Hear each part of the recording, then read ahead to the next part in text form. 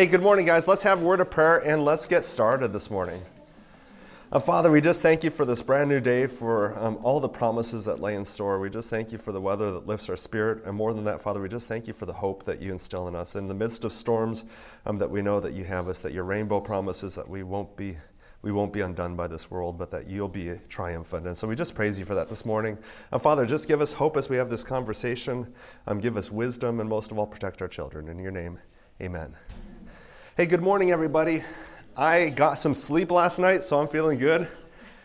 Traveling from the Northwest, I've discovered that you have different things for me to be allergic to, and so my hay fever or whatever is kind of acting up, but I am happy to be with you guys. I discovered that little trail that goes, the Freedom Trail, is that what it's called? Heartland Trail. That is fantastic. That is fantastic. So I went and discovered some mosquitoes on that. But excited to be with you guys. Some of you are a little distrustful right now. If you want one of these things, feel free to grab one. I'll explain it as we go. There's no pressure to play with a pipe cleaner, but some of you would benefit from that. So yesterday we talked about raising life-ready kids. If you remember this X, it was this idea that our kids need to grow in personal responsibility over time, and us as parents need to hand off responsibility. Clear on this phase, you remember that parents have more responsibility early on in the kid's life. Remember, the kid can't do anything by themselves, not even hold up their head. They can't ask for anything. The parent's responsibility is to guess and figure it out. And over time, you raise their ability. You know, just as an illustration, do you remember teaching your kids how to clean their room? As a baby, who cleans the room? The parent does, right?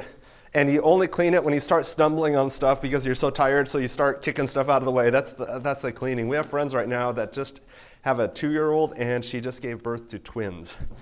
They're in survival mode. And so right now the room's not that clean, but they're surviving. But over time, you start teaching the child how to clean their room. And a lot of that, especially when you've got a 2-year-old on their hands or one to 2-year-old, is that you're giving them 2 to 3 toys, and you're trying to fill their arms up as they clean their room. And then you're putting stuff away as fast as possible. And why do you give them stuff to put away?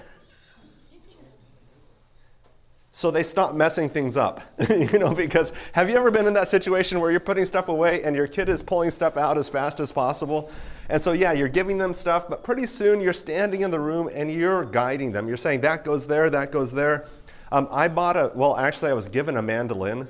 I've played guitar for years, but I was given a mandolin. You know what that is, like a little ukulele type thing. And that's what I use when it's my kids' cleaning room time. Because I can sit there and dawdle with that and I can give directions, but I'm no longer doing that. But I still have to be there, especially for my little guy who's got some special needs.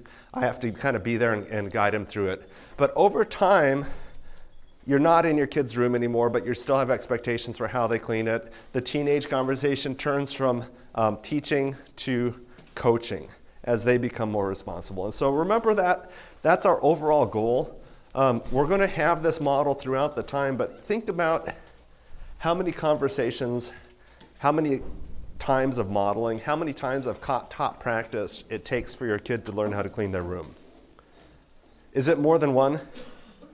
Yeah, it's over and over and over. And I don't know about you guys, but what we see at Project Patch is that even from a hygiene, there's times that kids reach their teen years and they take a slump in hygiene.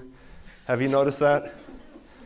Yeah. Do they actually start? Do they start? You're like, oh God, I want something. Yeah, it's frustrating. You know, one of the things that we don't put on our job description for Project Patch staff is the sniff test. You know what I'm talking about? Did you brush your teeth? Yes. Yes, I brushed my teeth. I don't think you did.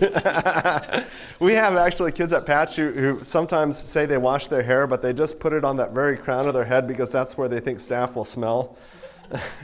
Yeah, it's interesting. But the process is that we want our kids to choose over time to become self-motivated to do these things. You know, so much of what we do as parents involves being able to talk with our kids, being able to share our hearts with them, being able to connect verbally with our kids. And I don't know about you guys, but there are days that I'm raising 2 girls and a little boy. There's days that the conversation flows and there's days that it doesn't. I work really hard at connecting with teens as much as possible, and there's days that teens will just give you the uh-huh. And then there's days that conversations flows. What I want to share with you is just some models that we've experienced at Project Patch to increase the likelihood of being able to communicate with teens. the chance of kids sharing significantly, getting that to increase.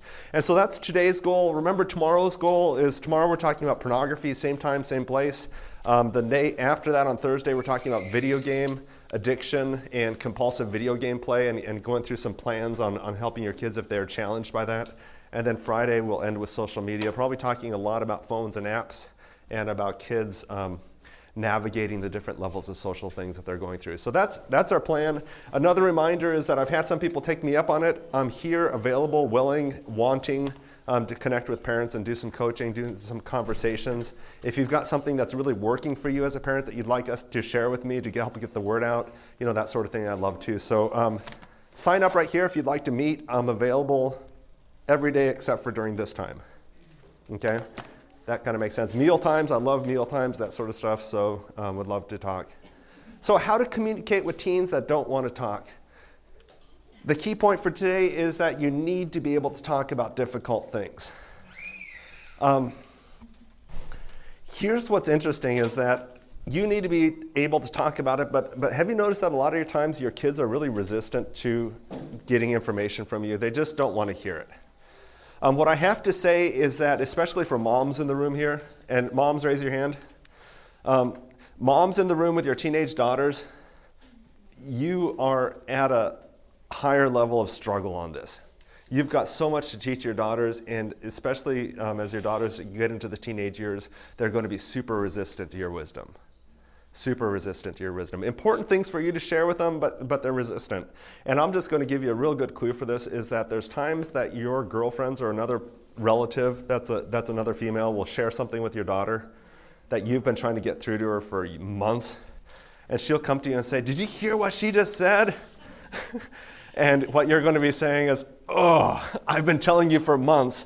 But here's what I have to say is that especially for moms, you would do good by surrounding yourselves with other women to mentor your daughter, to communicate with your daughter. And for some of you, you're saying, "I really want to use these skills with my daughter." Use these with the daughters of your friends. Use this as a connecting tool, not just for your own family, for others. Because there will be a phase where other people are way smarter than you. And rather than fight it, build systems around it. So you need to be able to talk about difficult things. Your kids might not want to talk about it. Your kids just might want to tone you out. What are some ways that teens have been communicating more and more that they don't want to talk? Put the headphones. Headphones, that's a huge one, isn't it? Headphones. And so did you realize that a lot of times kids will have headphones in their ear and music might not even be on? Mm-hmm. It's just a sign that they don't want to communicate. So the headphones, what's another sign that kids use that they don't want to talk? Door closed. Describe that a little bit more. Door. Oh, door closed. Yeah. And so as soon as they come into the house, they'll try to get to their private area. Yeah, so that disconnected that way. How else? They're on their phones. On their phones. Yeah, so they're focused down. Isn't it funny to see teens together? We'll talk about it on Friday a little bit, but they'll be texting each other, sitting right next to each other. It's like, what in the world? But that is their way, is selective, careful communication. They let in only so much. Well, what else do you see as teens, the ways that they communicate that they're not that interested in talking? It's like they're asleep, like in the back. Yeah, so they zone out. Yeah, he'll literally close his eyes and just act like he's sleeping. He's not. He's not sleeping. You know that he's not sleeping. I have daughters that do that. As soon as we've been on a long trip, as soon as we get home, "I'm sleeping, Dad. You need to carry me in." They'll pretty much say that. It's like, if you're talking to me, you can't be asleep. But yeah, that's the world that our kids in. So think about, our kids are communicating a lot of stuff that they don't want to talk, but at the same time, what are some signs that they do want to talk? They'll come into the room where you are. They won't say anything, but they'll just come into that room. You're like, "What do you want?" Like, yeah. Like, "I haven't seen you in 2 days." This is weird. What are you doing here? Okay, so they'll show up where you are. Yeah. Yeah, they'll show up where you are. That's a big one. What else? What I'll say is that there's times that teens that really need to talk will say something really, really hurtful. They'll engage in a hurtful way to try to get a response and try to connect. There's teens that we've seen that will even self-harm because they want the attention, they want the focus. And so there's a wide range of it, but a lot of times our teens will actually do negative behaviors to get conversations going. They'll actually create some conflict and drama in order to connect, which is really odd because I don't know about you guys, but when I have conflict and drama, what do I want to do? Run. Yeah, I want to get away from it. And it's really a poor way to communicate that I have needs, but honestly, when you look at teens and some of their negative behaviors or some of their strange behaviors, it can often be just a quick sign that they need to connect, that they want to connect, but they don't know how. And they feel weird asking for it. And so we're going to go through some of that. I love this. This is from Proverbs 25. A plan in the heart of a man is like deep water, but a man of understanding draws it out. How many of you have ever had to use a bucket and a well for your primary water source? Even for like a camping trip or a mission trip or something. How did that work out for you? How was it? Not too good, but it worked. It worked. So you throw the bucket down, pull it up. Were you ever surprised, wow, I got a lot of water, I could use this all day? Or were you like, I'm going to have to do it again? Yeah, a lot of times, right? And what I find interesting is that the Bible has all sorts of well analogies. The idea of a deep well and the deeper the well, what was the better fact about that? The purer the water, right? The colder, the cleaner. And so if you think about that analogy is that Solomon is saying it's not like for nowadays where we turn on a shower and water comes out. Have you noticed how our houses are pretty awesome nowadays? There's faucets and water everywhere we need it. You know, some kitchens have like 3 or 4 of them. There's bathrooms with multiple. The water is fully available. And what I find interesting is that when we think of our communication with kids, sometimes we think about it like a spigot. And what Solomon is teaching us is that this is a drawing out process. This is a laborious process. It takes focus. It takes time. You can't just rip the bucket up. You have to carefully bring it up and you have to go, it's a continual process of it. And it gets easier over time. You get your strength built up to be able to do this. And so think about this as a process over one conversation. I'm going to go through a couple things here. And my eyes are getting to be, I finally this year went and got readers at Costco. So you'll have to forgive me for a couple of these as I do this. How many of you have gotten the readers at Costco? 3-pack for $15. You can lose them. It's awesome. What I want to share with you is a model that we teach at Project Patch. It's not a perfect model, but the model is helping us understand some levels of communication, some different things that are going on in conversation, and just want to dive into that. The first level that we say is called silent listening. Silent listening. What does silent listening look like? Yeah, so you're making some nods. You're using a little bit of your voice to communicate that you're still interested in what they're saying. Physically, what are you doing with your body? You're communicating that I'm interested, right? For some of the people that you're dealing with, that might be a close proximity. And then sometimes that might feel really awkward, and so you're actually sideways to them a little bit. As the conversation flows, that can change a little bit, but what you're doing is communicating with your body that you're really interested in what they have to say. And what's amazing to me is that it's eyebrows, it's head nods, it's laughing at appropriate times. If you're doing this on your phone, what's that communicating? I'm not interested, right? No time, frustration, right? Sighing. And so all you're doing is trying to avoid those things. Here's the interesting thing is that some of your kids might be feeling really uncomfortable with that conversation. So just because you're showing good body language, to say, hey, look at me, we need to be demanding their responsiveness and their body language isn't what you're doing. You're communicating with your body that you're interested in what they're saying. If they're fiddling with the grass, if they're picking at their fingernail, if they're crossing their arms, that doesn't matter, okay? You're not responsible for that side of it. And honestly, if you press them to look up or to speak louder or whatever, that puts them on the defensive. And so all you're doing is modeling interest in what they have to say. A ton of interest. And part of why I've handed out these things is that there's lots of reasons for it today, but part of it is that having something simply in your hands as you're having a conversation makes things way easier to do.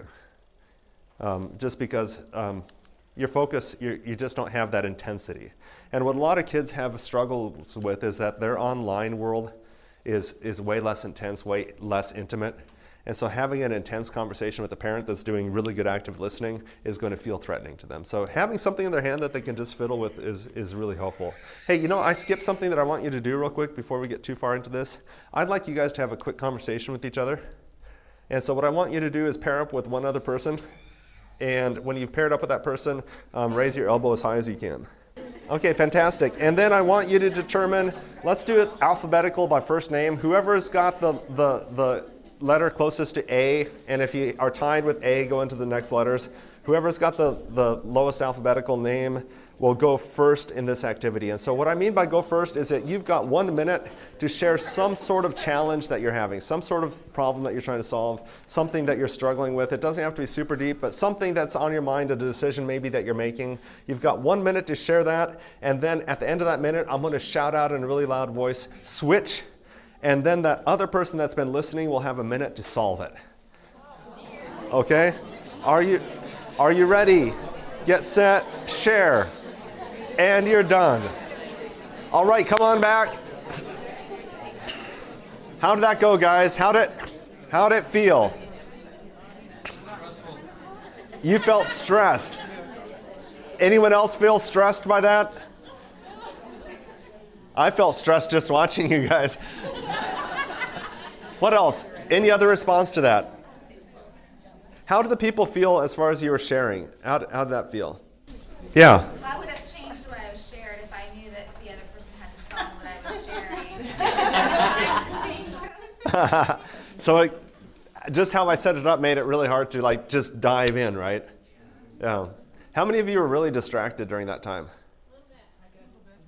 Yeah, really distracted, hearing lots of voices going on.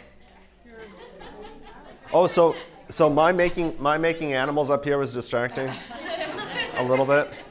Yeah. I find that with the conflict, sometimes it's with my husband, it's eye contact is hard for me. Sometimes I find myself looking.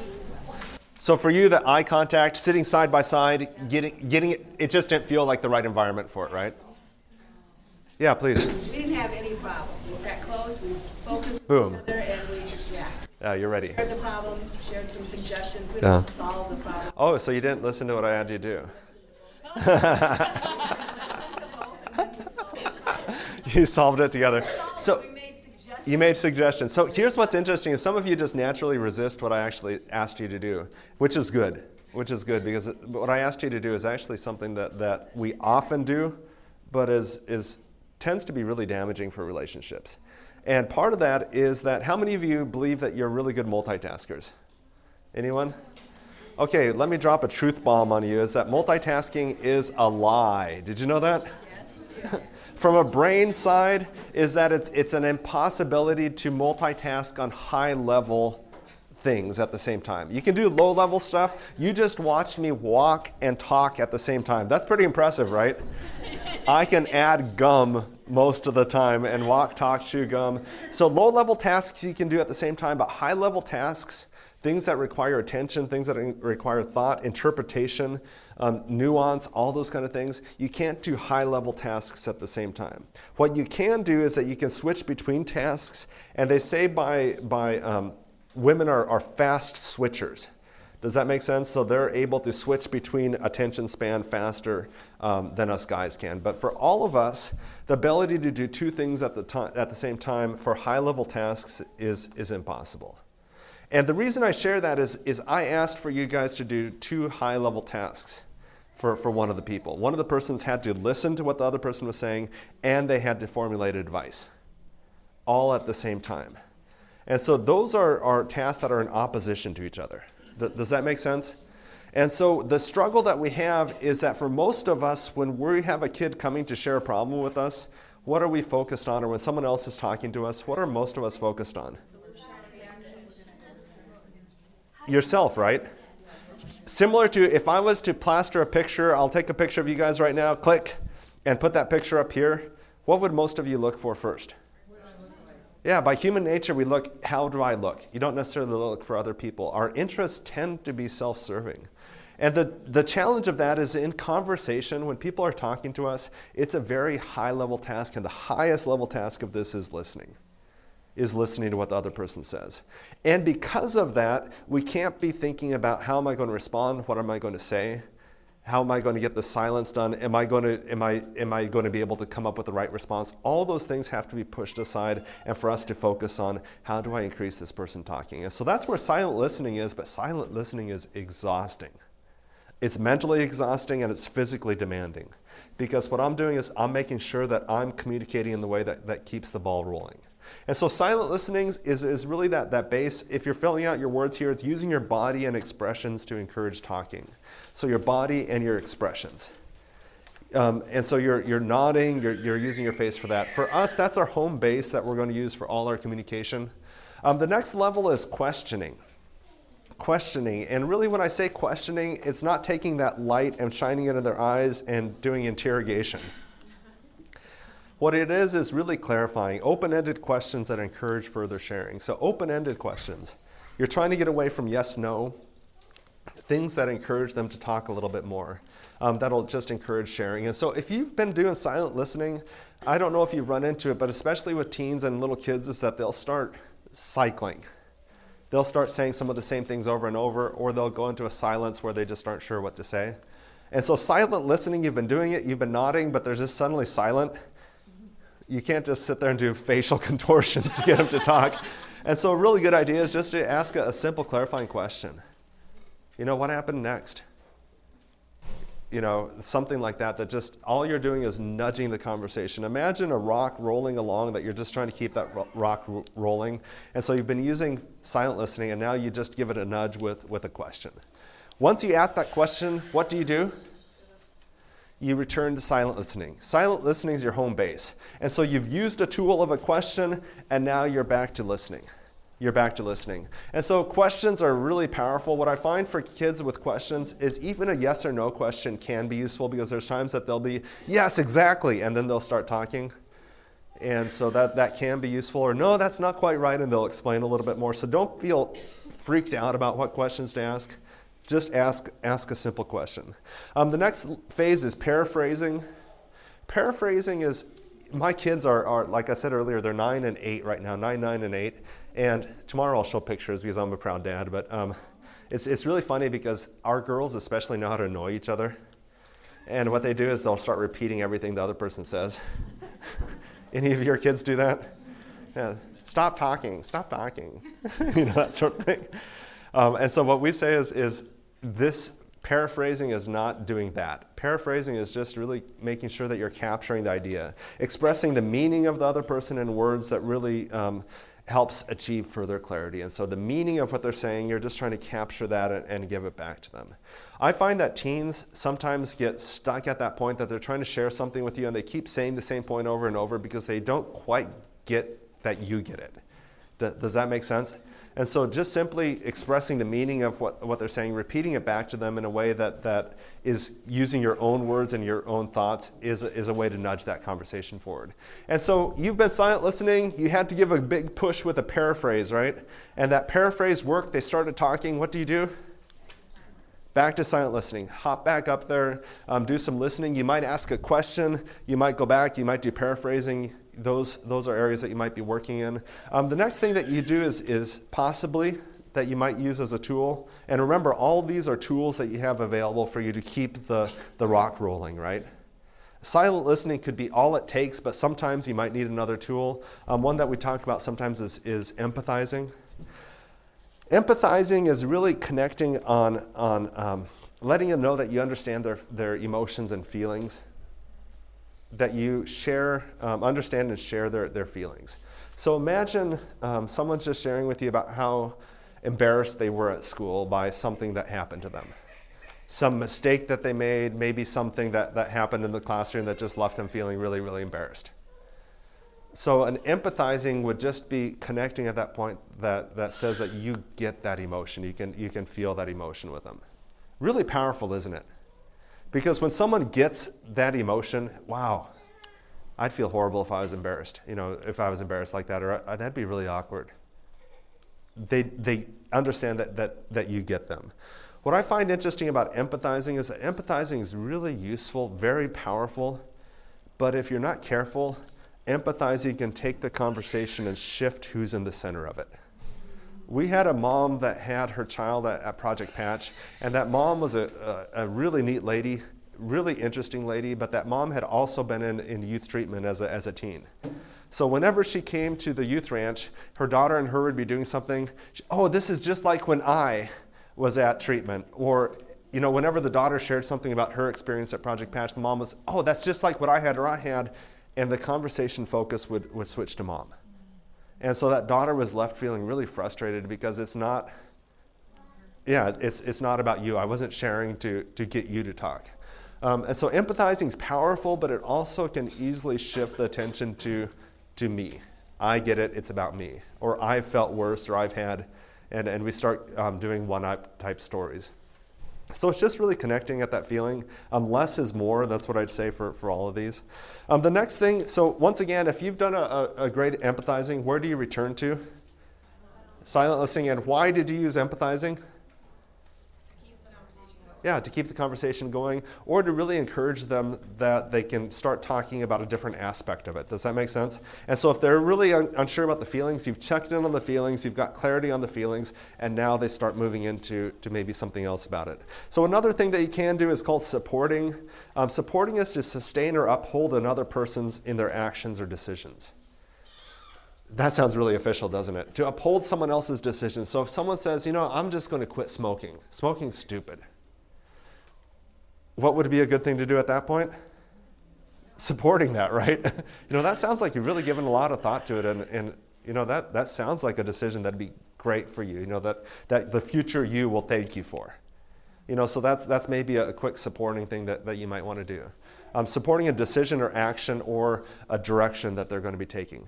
Here's what's interesting, though, is that when you start supporting, you're starting to sneak in a level of authority. Does that make sense?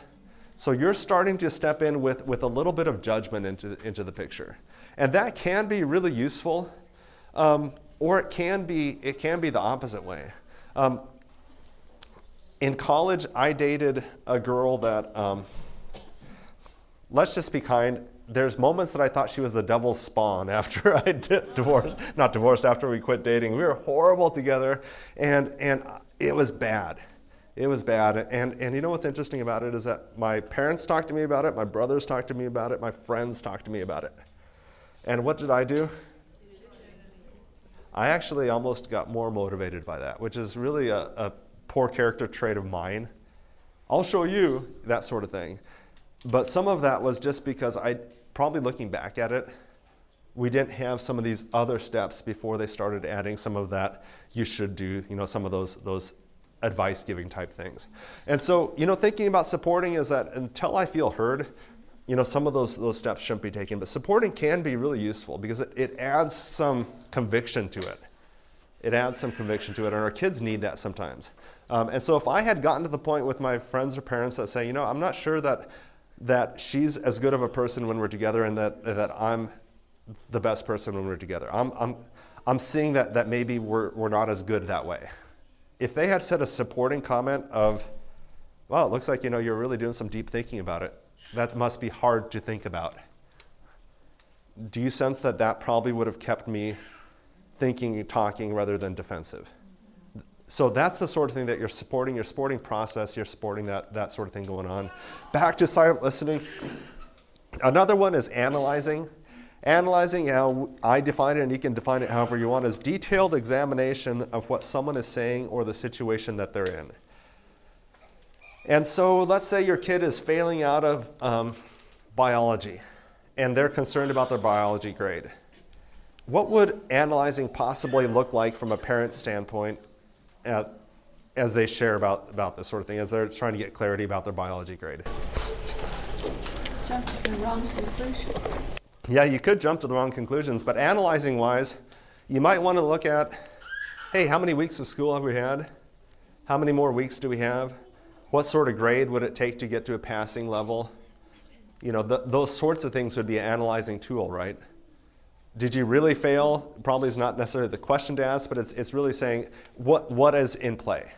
Is it really is your quarter really over, or are there still things that you can do? And so you're looking at the big picture. You're helping them start getting a little more systematic. You're broadening their view of it. And so for a teen that says, I'm not going to pass biology, well, through analyzing it together, they might be able to. And some of that analyzing that's done well is just asking some leading questions so that they're processing different perspectives of it. But you're just trying to get everything out on the plane. Another aspect of analyzing is when they're talking about friends and disagreements and conflict. You know, sometimes it might be, what exactly did she say? You know, who was in the room? What was the context? You know, just trying to break that down, because our memories are really bad. What I've discovered is for me, and you might see it here on the campus, if I'm preoccupied, I get my grumpy face. And so if I'm focused and walking, and this happens at Project Patch because I'll be going from the boys' dorm to my office when I work there, and you know, I could be walking across campus and one of the staff or kids would be, Chuck, are you mad at me? No, I'm not. I'm just sorry. I have this face that happens when I'm concentrating that makes people think I'm angry. And so, you know, some of those analysis is I might not even have thought about you at that moment. You know, and so analyzing that and helping someone see that. So analyzing can be really useful. Evaluating is the next step of it. It's to judge and determine the significance, worth, or quality of what the person said or did. And so once you're starting to evaluate, that was good, that was bad, right? You're breaking the pieces down. And that can be really useful because there's times that kids need to know that they did the right thing. They took the right step. One of the things that I struggle with that's so hard, and most of you probably have that same thing, have you noticed that kids get rewarded in the short term for some of the dumbest stuff? So when they're doing life-destroying or really bad relationship stuff, they get short-term rewards, and there's often times when kids are making really wise decisions that the short term is really painful, and they are so far out of the long term that they're not seeing the benefits of that. And so sometimes, you know, it's just that evaluating is you did the right thing, and doing the right thing sometimes hurts. You know, or it sets you back, or you lose friends, you know, that sort of thing. And evaluating can be a really good tool for that. Once again, you've done a good evaluation. What do you want the kids to do after you evaluate? Start talking some more, right? You've used it as a tool to get them thinking and processing verbally. So the last one is advising. Solomon talks about it as that advice is like a golden apple or a silver apple, I'm not sure which. I'm not sure what the metaphor with that is, but it must be good. So advice at the right time can be golden. And so it's not a bad thing to think about. Advice, really, as we say it, is supporting the best, suggesting the best course of action. Suggesting the best course of action. And so you might give them some advice on what to do. So here's the question for you, is that as you look at these tools, what we've drawn it in is a triangle, and we've tried to be symbolic with this thing. When I first saw this triangle, I adapted it from lots of teaching. It was the other way around. So it looked like a pyramid with a mountain. And at the very top was advising. So for any of you mountain climbers out there, when you see the advising at the top, what's your goal? That's where I'm going to get to. The sooner the better, right? What I've tried to do is reverse that action around and really demonstrate that silent listening is our goal. Silent listening is our goal. If we have to give advice, we give advice. But here's what's awesome about that even, is that a lot of times we don't have to give the advice. They'll walk away with clarity, with purpose, with action, with something that you really even say, wow, I wouldn't have even thought of that. And they go off and do it. A lot of times with advice, you can give all the advice in the world, but they just don't internalize it, right? They don't go to the internal motivation. And the other thing that we really focus on this thing is that there is an invisible line that we try to draw right in here. And what that invisible line is that when you go down here, we want to try to make these permission-based. Permission-based. For most of us that have jobs, and even today, I'm doing seminar, right? And I'm spending a lot of time in advice. Analyzing. That's what most of us get paid for. The better you are at these things, most likely you're getting paid more for being good at that. Most of us aren't spending much time in these skills in the workplace. It's not rewarded as much. And so when you get home from a long day at work and your kid starts talking, what do we naturally bump to? right down here, right? And so what I want to say is that try to keep your conversations up here. Try to get away with these 4 tools as much as possible. And these aren't every single conversation. This is just those deeper conversations when you recognize that you're kind of on a holy ground conversation. So spend time up here. If you're going down here by permission based, hey, I've been through something similar. If you're interested, I'd love to share with you some of the stuff I learned through that experience. Or I've got a friend that went through something similar. If you're interested, I can share, some of the things that I learned from that. I've got some advice that I'd love to share with you, but, I don't know if you're interested in hearing it. I'd love to share it. Just let me know when. And you're giving them permission to invite you into these spaces. What I find is that when a teen says, yeah, sure, I'd love to hear about that, you're given space and you're given a validity. They invited you into that space of advice. And it just seems much more powerful. Any response on this? Yeah, please. That's more for teens though. We're talking like younger kids. Younger kids, this is perfect with younger kids too. Advice, like letting it inform permission based. Don't run in the street is not this conversation. But when they're saying, I just don't want to go to Pathfinders anymore. I hate Pathfinders. This would be your skill set for that. When they're not wanting to have a kid over for play date that you like her mom, this would be the time to use this skill set, even for a little kid. Honestly, this is not a kid-based. This is actually taught from adult coaching mentality. So this is adult relationship. I just find that teens probably navigate this a little bit better than a kid would. And so you can verbally give a little bit more for a teen and expect a little bit more from them. But yeah, great question. Thank you. Yeah, so you can use this with little kids and adults. Yes, please. What do you do if the one that you're talking to is older, but they're not a talker? So if you say, if you'd like me to share, they don't respond, and they never come back to ask. Yeah, that's fine. Then you don't share. Yeah, that's the struggle that we have, is that it'll be so frustrating because there's times that you have the exact solution for what they need, and they're not ready for it, or they're not open to it. If you share that without their permission, you're going to get about the same results as not sharing it. Does that make sense? And so there are ways that we can share concern, and we'll get to that. So if you're concerned about a teen's behavior, you don't need permission to share that concern. So let's divide those up a little bit. But this is really if you're at that point of having a conversation with them and you know the solution for their problem and they're not ready for you to get it, yeah, just wait on it. And there's times that we make it as appealing as possible for them to ask, and so we do want to make sure that it's not just to shrug it off. And create other conversations around it. That's probably what I'd say is find ways to bring it up again. But yeah, that's the struggle that I have. If we give advice and our kids aren't ready for it, what you'll find is that they probably will not come talk to you as much. So if a teen's talking about a relationship with a teacher and you tell them exactly what to do to solve it without really hearing them out, the likelihood of them sharing that level of conversation drops. They're going to talk to someone else, or else they're going to internalize it. And you've noticed that with your friends, haven't you? Where you've called because you want to talk about something and they've just talked about themselves, or they've just blabbed out what you should do. Us as Christians are the worst at this because there's times we throw out a text at each other. Yeah, that's also known as a Jesus juke, where it's like, Jesus is the answer. And that's true. Jesus is the answer. I'm not making fun of that. But, Jesus heard people out.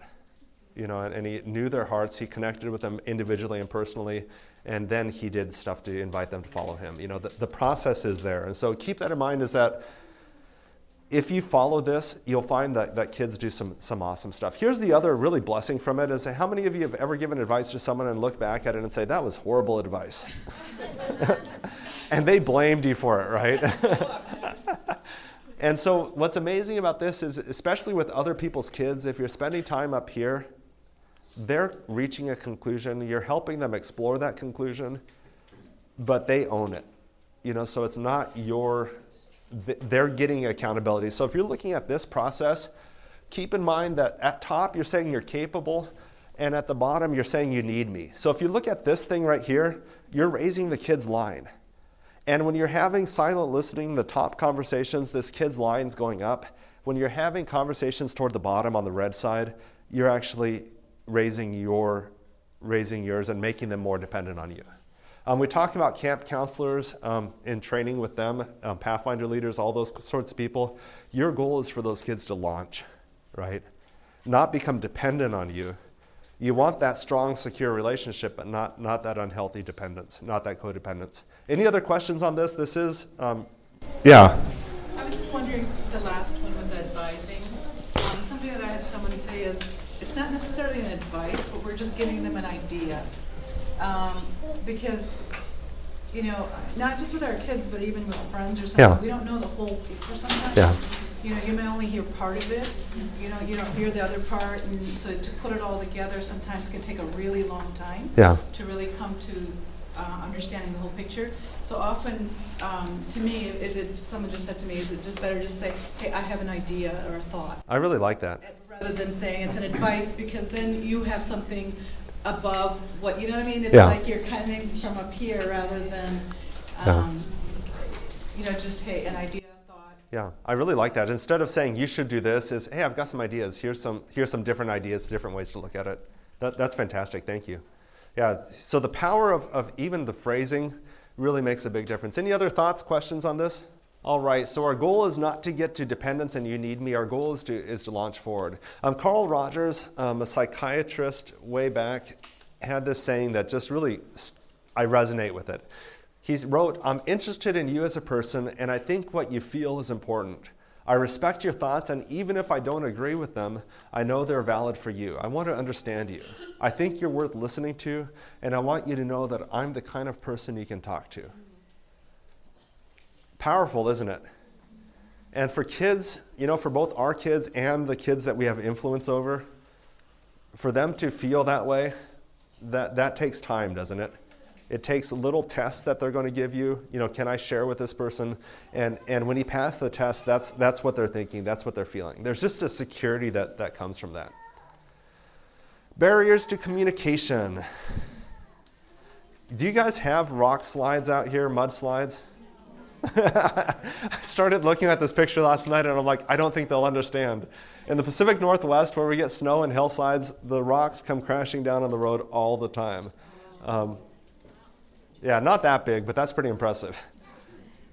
So emotion, high amounts of emotion from you or the other person really makes communication hard. And I'll be honest with you, I really struggle with when teens, especially my wife or my girls are really highly emotional. That causes me to feel some fear.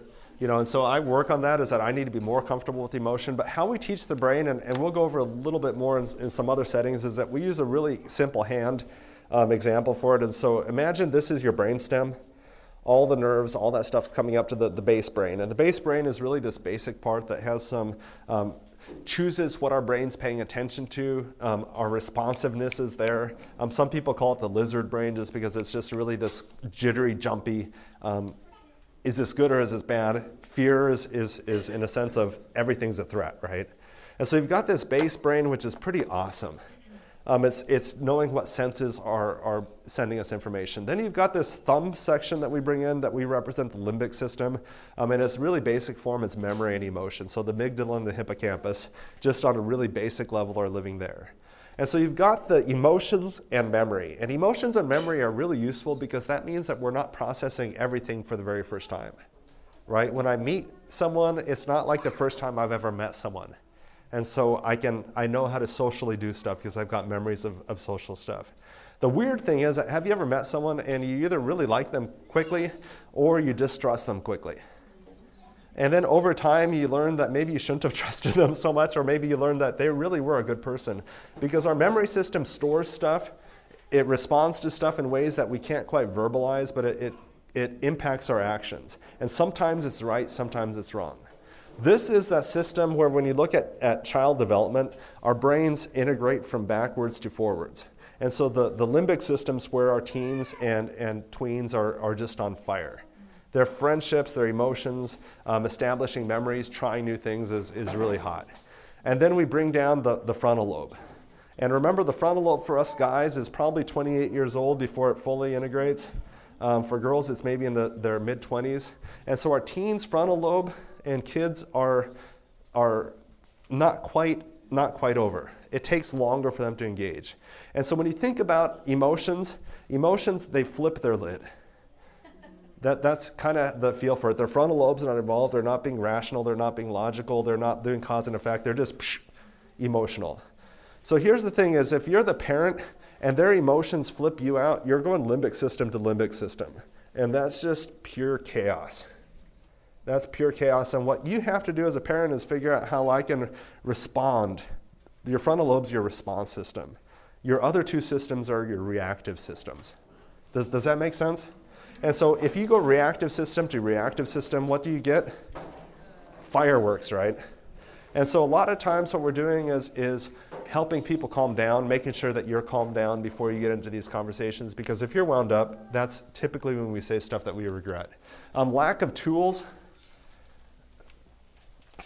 A lot of kids just haven't had training in communication. What we find is especially, we just have to practice this stuff with our kids. We have to teach them how to communicate, how to understand their emotions. A lot of what we do at Project Patch, and there's some criticism of what we do, we have a program called DBT, Dialectical Behavior Therapy, and it's a program that is emotion regulation.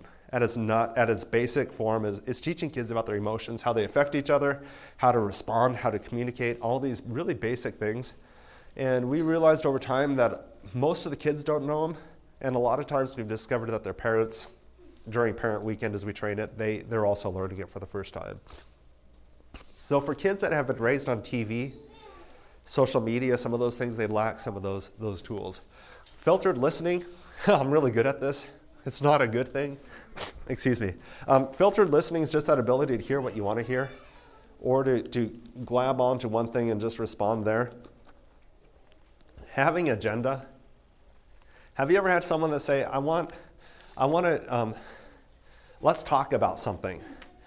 And really what they want to do is that when they leave the conversation, they want you to do something.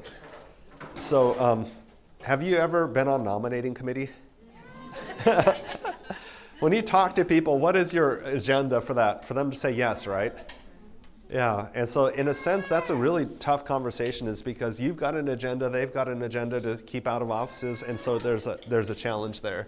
The other thing that we find is distractions are huge.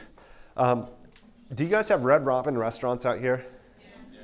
My wife won't take me to Red Robin because I can't stop looking at the TVs. There could be golf showing and I'm just... And my kids are just as bad. When we go to restaurants, we have to really watch where the TVs are, or else none of the food will get eaten. Distractions are a huge problem. And homes are really distracting environments. You've got a kid that they come most times for those holy moment conversations. Let's just say you're making supper and your kid sits down at the breakfast bar or whatever, and they just start sharing. How hard is it for you at that point to be distraction free? It's brutal, right? It tends to be that these conversations happen. So what we're trying to do is diminish the distractions. Turn off the TV. A lot of times we find that just going on a walk is really helpful. Just getting out of the house, sitting down on the porch, getting away from the other kids in the home, just for a few minutes. All those things help with distractions. How many of you have been really distracted by the way distractions is spelled? Bugs you, doesn't it? It's the readers. I do have spelling problems, so you'll see that over our time together. But honestly, distractions make it hard to hear anything. Even simple spelling problems will make people tune out. That's totally intentional. Yeah, totally intentional. Yeah, very, very distracting. But that's our lives. And remember what I talked about multitasking, right? Is that even a simple K instead, it's spelled with a C, right? Who knew? Even a simple misspelling has it hard for us to communicate, hard to listen at the same time. Time constraints, this is huge, and all I'll say is that I find that my kids at least will start talking about some really deep stuff right before bedtime. And finding a balance of that is really hard. There's times that you will have that conversation, there's times that you might put it off. Let's wake up 15 minutes early, let's wake up 30 minutes early, we'll grab a cup of tea and let's talk about it. Those sorts of things can help. Just so it doesn't become manipulative, but time constraints are brutal. Gender differences, we'll go into this in just a minute. Please be patient with me and kind to me as we talk about that. And then personality differences, which we'll talk about just a little bit. So warning, generalities. Your personal experience may vary. I am not putting you in a box. Please. I am not putting you in a box. This is taken from Emerson Eggerichs. I don't know if any of you have read Love and Respect series by Emerson.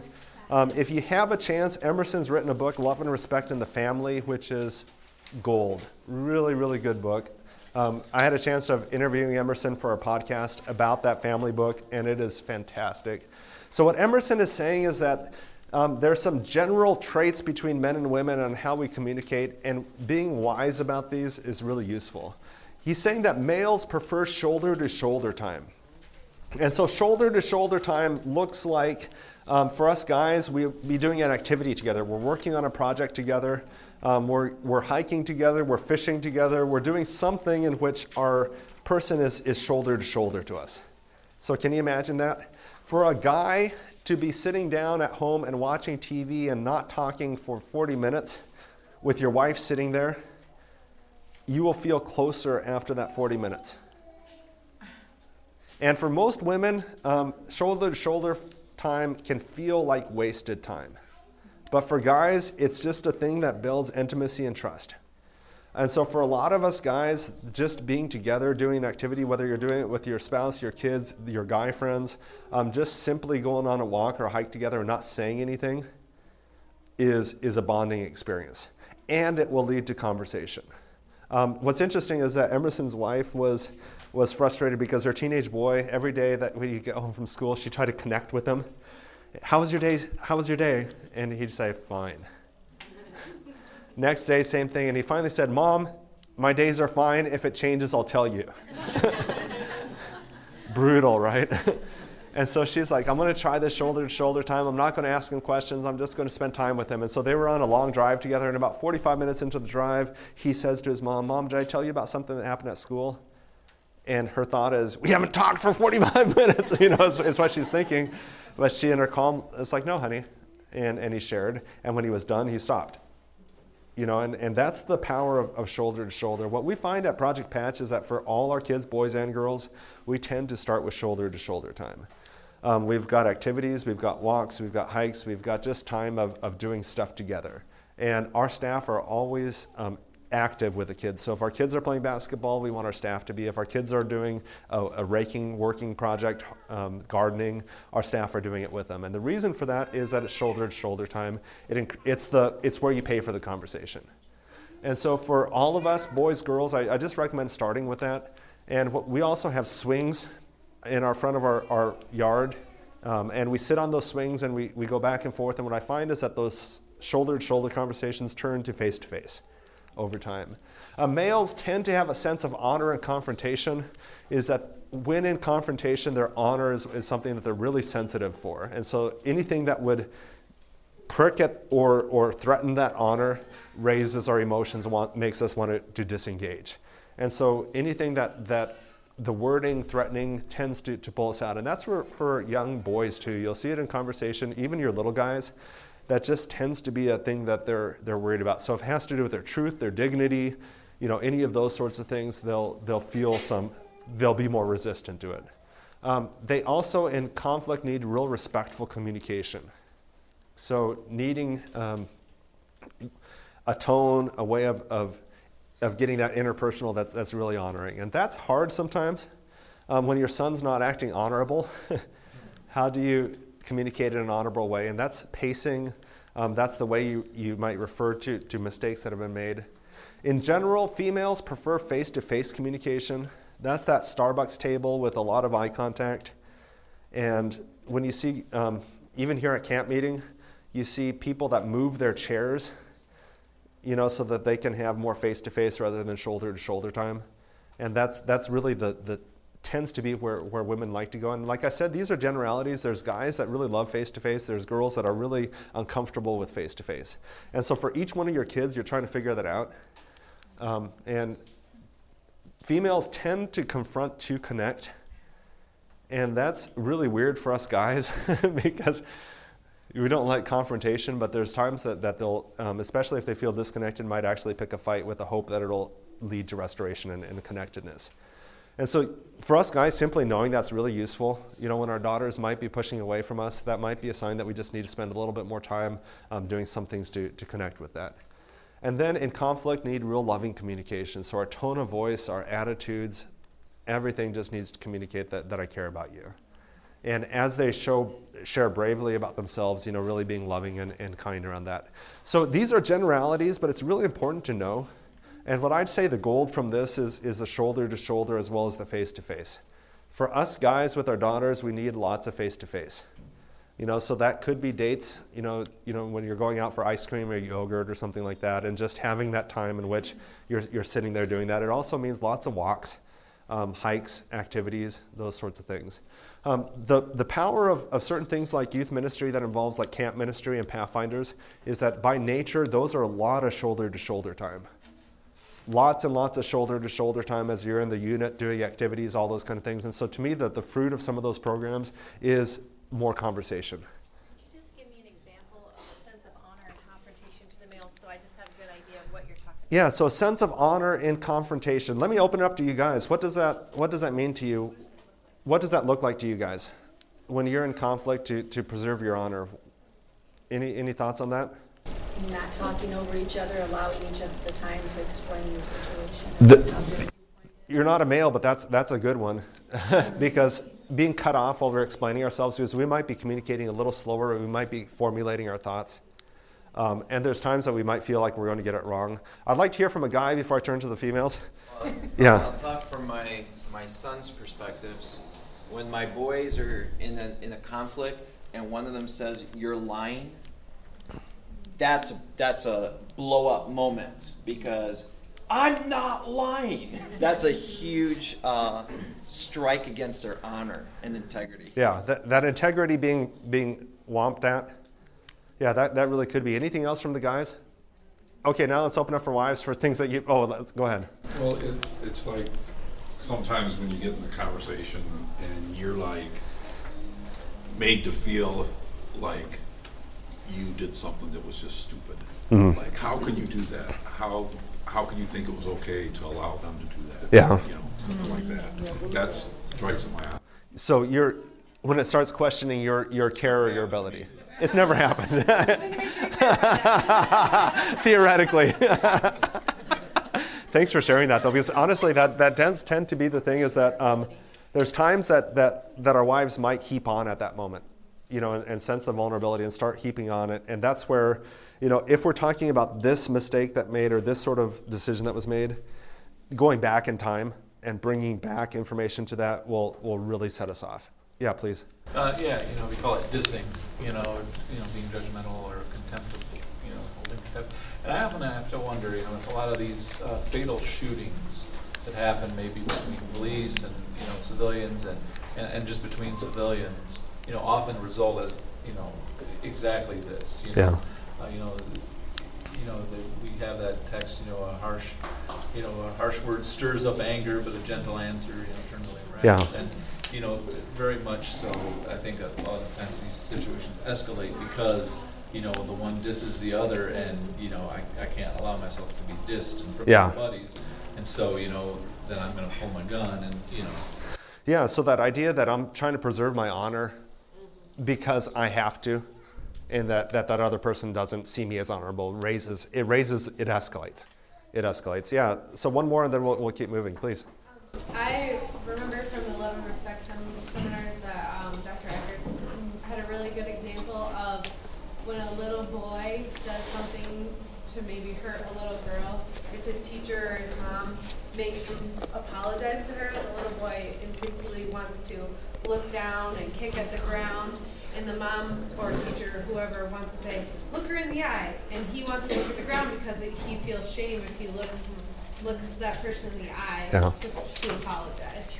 So he was actually being respectful by looking down. Interesting. Yeah, if you have a chance to go hear Emerson teach, he really is. It's really good, and his family book is even better than his first one. Really, really good stuff. So I want to talk a little bit about personality. If you attend our family experience, which is our family we have a 500-acre family retreat in Goldendale, Washington, or we'll bring it on the road if you guys are interested in having something close here. But it's a 4-day experiential for the entire family. And a key part of what we do is that we do a personality profile test for everyone in the family. For kids that are above age 10 or 12 that are verbal enough, they take the test. And for the others, we have a book that kind of guides you through identifying. But it's really the DISC assessment in a quick way for the whole family. And it's kind of foundational. And what we say is that in this, there's 4 quadrants. At the top is really guarded and task-oriented. At the bottom is open and people-oriented. Clear over there is direct and fast-paced. And over here is indirect and slower paced. And so it's just 4 different quadrants, and we all kind of play in all the quadrants. So don't think of yourself locked in. The personality test will kind of reveal that. By guarded and task-oriented, that means you're trying to get stuff done, and you're not as open about yourself. Open and people-oriented, that means that you love the people, you love connecting with people, and you don't mind personal sharing. Indirect means that if let's just say I have a big booger hanging out of my nose here, you indirect people would be handing me a tissue or going like this, right? The direct and faster paced people would be like, hey Chuck, you got a booger hanging out of your nose. And you'd share that, right? And all of this is not right or wrong. God does this. And he does it in such a way that drives us crazy because our family is a mix of all these things. And so we've got the lion personality, we've got the otter personality, we've got the golden retriever personality, and then you've got the beaver personality. So each one of these is slightly different. We use animals just so it's a little more approachable. The beaver is natural strengths are really structured, accurate, systematic. If you have a brain surgeon, you want them to be the beaver, okay? They're well studied, they're careful, they know exactly what they're doing and why they're doing it. Underlying emotion and conflict. So when the beaver personality is in conflict, they're really unsure. A lot of that's because they are fact-based, and a lot of the emotions are hard to quantify. And so in their brain, they're just trying to figure out what happened, when did this sequentially happen, and just trying to figure out all those details. Communication style is questioning, analyzing, clarifying. If you've got a beaver kid and you say, we're going to go to camp meeting, and they're like, I don't know, because what are we going to do on that Tuesday afternoon when I typically have my trumpet lesson? You know, they're into the facts. What do we need to pack? What do we need to do? All those things. And sometimes it comes across as rebellion to us, but in actuality, they're craving that information. The lion personality, they're very decisive, goal-oriented. They know what they need to do. If you take, let's just say you're inviting a lion personality for lunch, they're telling you where you're going to go eat. They have no problem telling you that information because they want to eat what they want to eat. Impatience to anger in emotion and conflict, that's because they're very direct and fast-paced. And so if you're saying to a lion, you know, I'm not sure about some of your behavior that you're doing, which behavior? When? You know, and they're pushing back on that. They really want to know, and they want it fast. Communication style, direct, blunt, confrontational. And that's just kind of the natural way that they do it. What we find is that healthy lions are fantastic. Emotionally unhealthy lions are really destructive because they're just out there. They roar and cause all sorts of problems. The golden retriever, natural strengths, easygoing, patient, good listener. A lot of therapists, counselors are in that realm. Emotion and conflict is flatline. What that means is that they're just not sure how to respond. They can perceive lots of different levels of emotion, and they just aren't sure exactly, you know, is it people, is it process, and they're just kind of, there's a lot going on. Simply asking a golden retriever at a restaurant, what do you want to order? It's really hard. I have a daughter that orders macaroni and cheese at every single restaurant. Why? She doesn't want to decide. And so it's her go-to thing. Ironically, she just got diagnosed with lactose intolerance. Poor little thing. And so she really struggles at restaurants now. Communication style is calm, caring, sincere, really want to connect. The otter personality, otters tend to just be fun-loving, optimistic. If it's not a party, they'll make it into a party. They love the people sign. Underlying emotion and conflict is optimism. If I can make people laugh, this will be taken care of. Or if I can do something, you know, if I can talk enough, they're really verbal. And so they really have this idea that I can solve it. If you're feeling bad or you're feeling sad, let's work it out. We'll get it figured out. And often they hurt people through that. Communication style is expressive, persuasive. The reason I share all of this is that all of this is going on in your communication. So if you've got a kid that is appearing to be resistant to something, it could just be their personality, how they communicate, the bluntness of how they communicate. If you're a golden retriever as a parent and your kid's a lion, how do they need you to communicate to them? Bluntly. How comfortable are you doing that? No. That's really uncomfortable for you, but why do you communicate to them bluntly? That's what they need. Yeah, that's what they need. And so you're not asking people to do what you need, what's comfortable for you. You're serving other people with your communication. So if you're blunt, or let's just say you're this otter, for me to talk to someone that's in, and this is what's funny about our family, is I'm otter, my wife is beaver.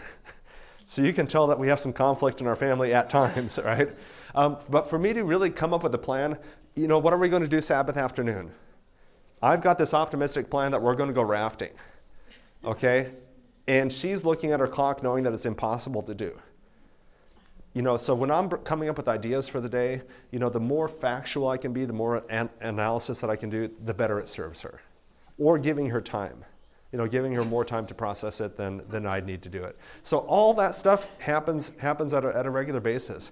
For me to be with a group of people and feel connected is great. For someone that's more indirect, having a small group environment is going to be much better, much richer environment, lots of time one-on-one.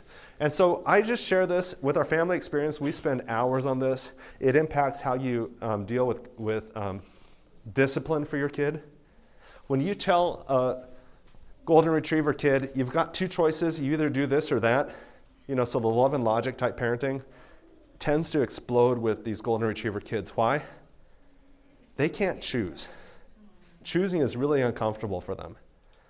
So you're actually demanding something from them that is harder for them than other kids. And so I'm not anti-love and logic. I'm just saying that personalities, everything affects everything. Okay, a key phrase that I'd like you to practice as much as possible is "it seems like." Your question in the back earlier was if you've got an observation that your teen is maybe doing something that you don't want them to do, or you've got a concern about their life. For Thursday, we'll be talking about video games. It seems like you're playing this game and disconnecting from family and friends. That's a way that you'd be making an observation. You could say it as, hey, you're playing that video game a lot and you're not talking with our family. You're disconnected from our family. The content is the same, but there's something about saying it seems like that reduces their arguments back. You're making an observation. There's something about kids that they tend to respect observations and thoughts, but they push back on judgment, right? And so it seems like an easy way to break down barriers and communicate concern with kids. We use it all the time with our kids at Patch. It seems like you're really struggling today.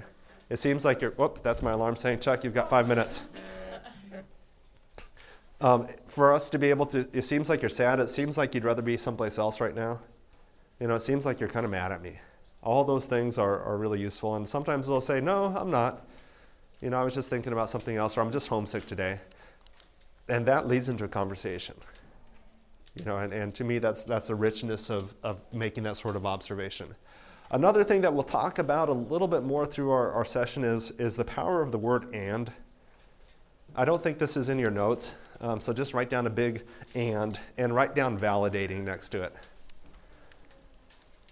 Validating is really that process of kids feeling like we get them. So validating behavior, validating feelings, making sure that the kids understand that we get that they're valid. Validating can be really useful for a number of really hard subjects, but they can demand a lot from us from a parent. So imagine from a therapeutic environment, you've got a kid that's just taken razor blades and done cuts throughout their arm. How do you validate that? And what we do for validation is, I can see that you're feeling lots of pain, that you'd like to be able to get control of your pain. And that is making you feel somewhat in control. And I'd like to explore ways in which you can feel your pain, get through your pain without you having scars from it. I can see where you shouting and throwing things, seemed like the right thing to do, and that it really kind of made you feel kind of powerful for a few minutes. And I'd like to explore maybe some ways that you can feel that same power without scaring people, without damaging things.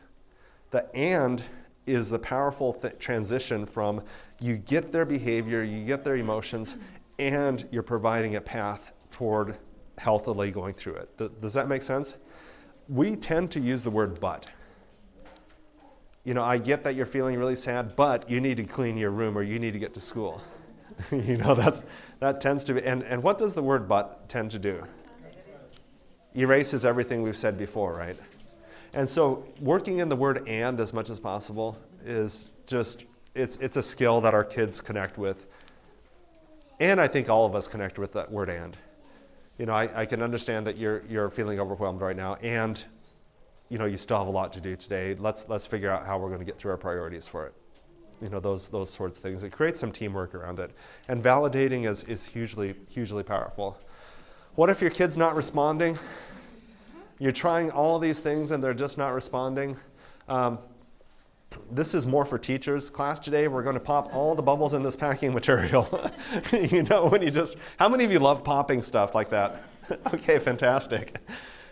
But what you're doing is it takes the foundation of a relationship. And there's times that you might have a kid that you really know needs to share something or that they need to go deep and they're just not doing it.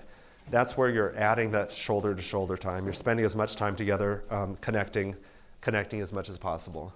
A verse that I just want to share with you, just kind of a summary of this, is Jesus had a combination in his ministry of teaching, and a lot of times he told parables, right, in his teaching.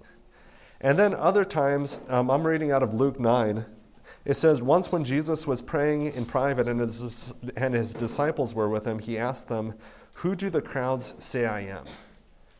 That's a great question, isn't it? And then he takes that question later, but what about you? Who do you say I am?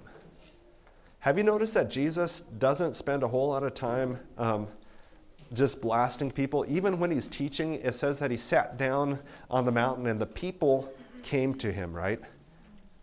Is that he wasn't going to people, other than, I guess, when he drove the people out of the temple. That was one of his more aggressive things that he did.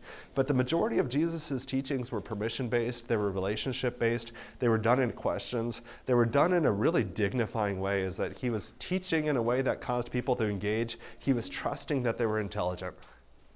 He didn't talk down to people.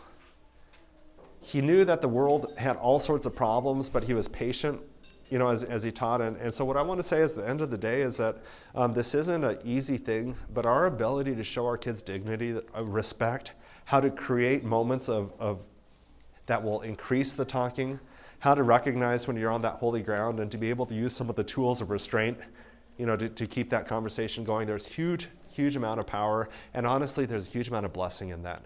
And so I'm hoping that this was helpful. Tomorrow we're going to talk about raising kids in a pornographic world. We're going to get into some of the threats, but more than that, we're going to get into some of the whys of value systems for helping your kids stay away from porn. We're going to go through both the heavy stuff as well as a recovery plan. And so, honestly, that's one of my favorite things to talk about. It's going to be an encouraging time together and a really difficult time together. So that's Wednesday, same time right here. Thursday's video game antidote. Friday is disconnected in a connected world, so all the social media stuff. We talked about the family experience. I didn't talk about too much about that, but anyone that's attending these seminars, I'll send you a voucher if you give me your information. A voucher will give you your family 20% off that attending that. And if you are interested, I've got materials about that program here. We also have our youth program materials right up here, so you can hear about our boys and girls program. And then finally, one of the things that I do as part of our ministry is I do a lot of this sort of thing in local churches. And so if you're interested in having a weekend seminar in your local church, my favorite thing to do is come in, talk to the kids at your school, and do a community outreach as part of that weekend. So typically flying in on a Thursday, leaving on a Sunday, doing kind of a focus on how do we help families, how do we help the community around around these topics. And so totally willing, excited about that. If you're interested in all the slides from this thing, handouts, I saw some of you taking pictures. If you text the word MI Camp to 44222, you just type in MI Camp, you'll get a little thing to ask you for your email, and I'll just start sending you. There'll be about 4 weeks of materials, including some videos, book types things. And if not, there's a sign-up sheet right here if you don't have a smartphone, and we can get your stuff. As always, sorry, last thing is I'd love to meet with you guys, take time to learn, and also share, if you've got specific challenges that you have with your kids, grandkids, I'd love to talk. So sign up right here, and let me pray for you, and we'll end our time together. Father, I just want to thank you for your example that you came to seek and save the lost. And you did it through connection, connecting hearts, drawing us back to you in a way that was tender, at the right time, the right words. And so, Father, I ask for your wisdom to be on the part of every parent here, every grandparent, every mentor. And Father, we realize that there's tough conversations coming up, things that our kids are struggling with that they need an adult perspective on, and just give us wisdom as we deal with those situations. Most of all, Father, we just really thank you that we can connect with you, that you're always present, always drawing our hearts connected with us, that you're not ever going to leave us. And so we just praise you for that. In your name, amen. This media was brought to you by Audioverse, a website dedicated to spreading God's Word through free sermon audio and much more. If you would like to know more about Audioverse, or if you would like to listen to more sermons, please visit www.audioverse.org.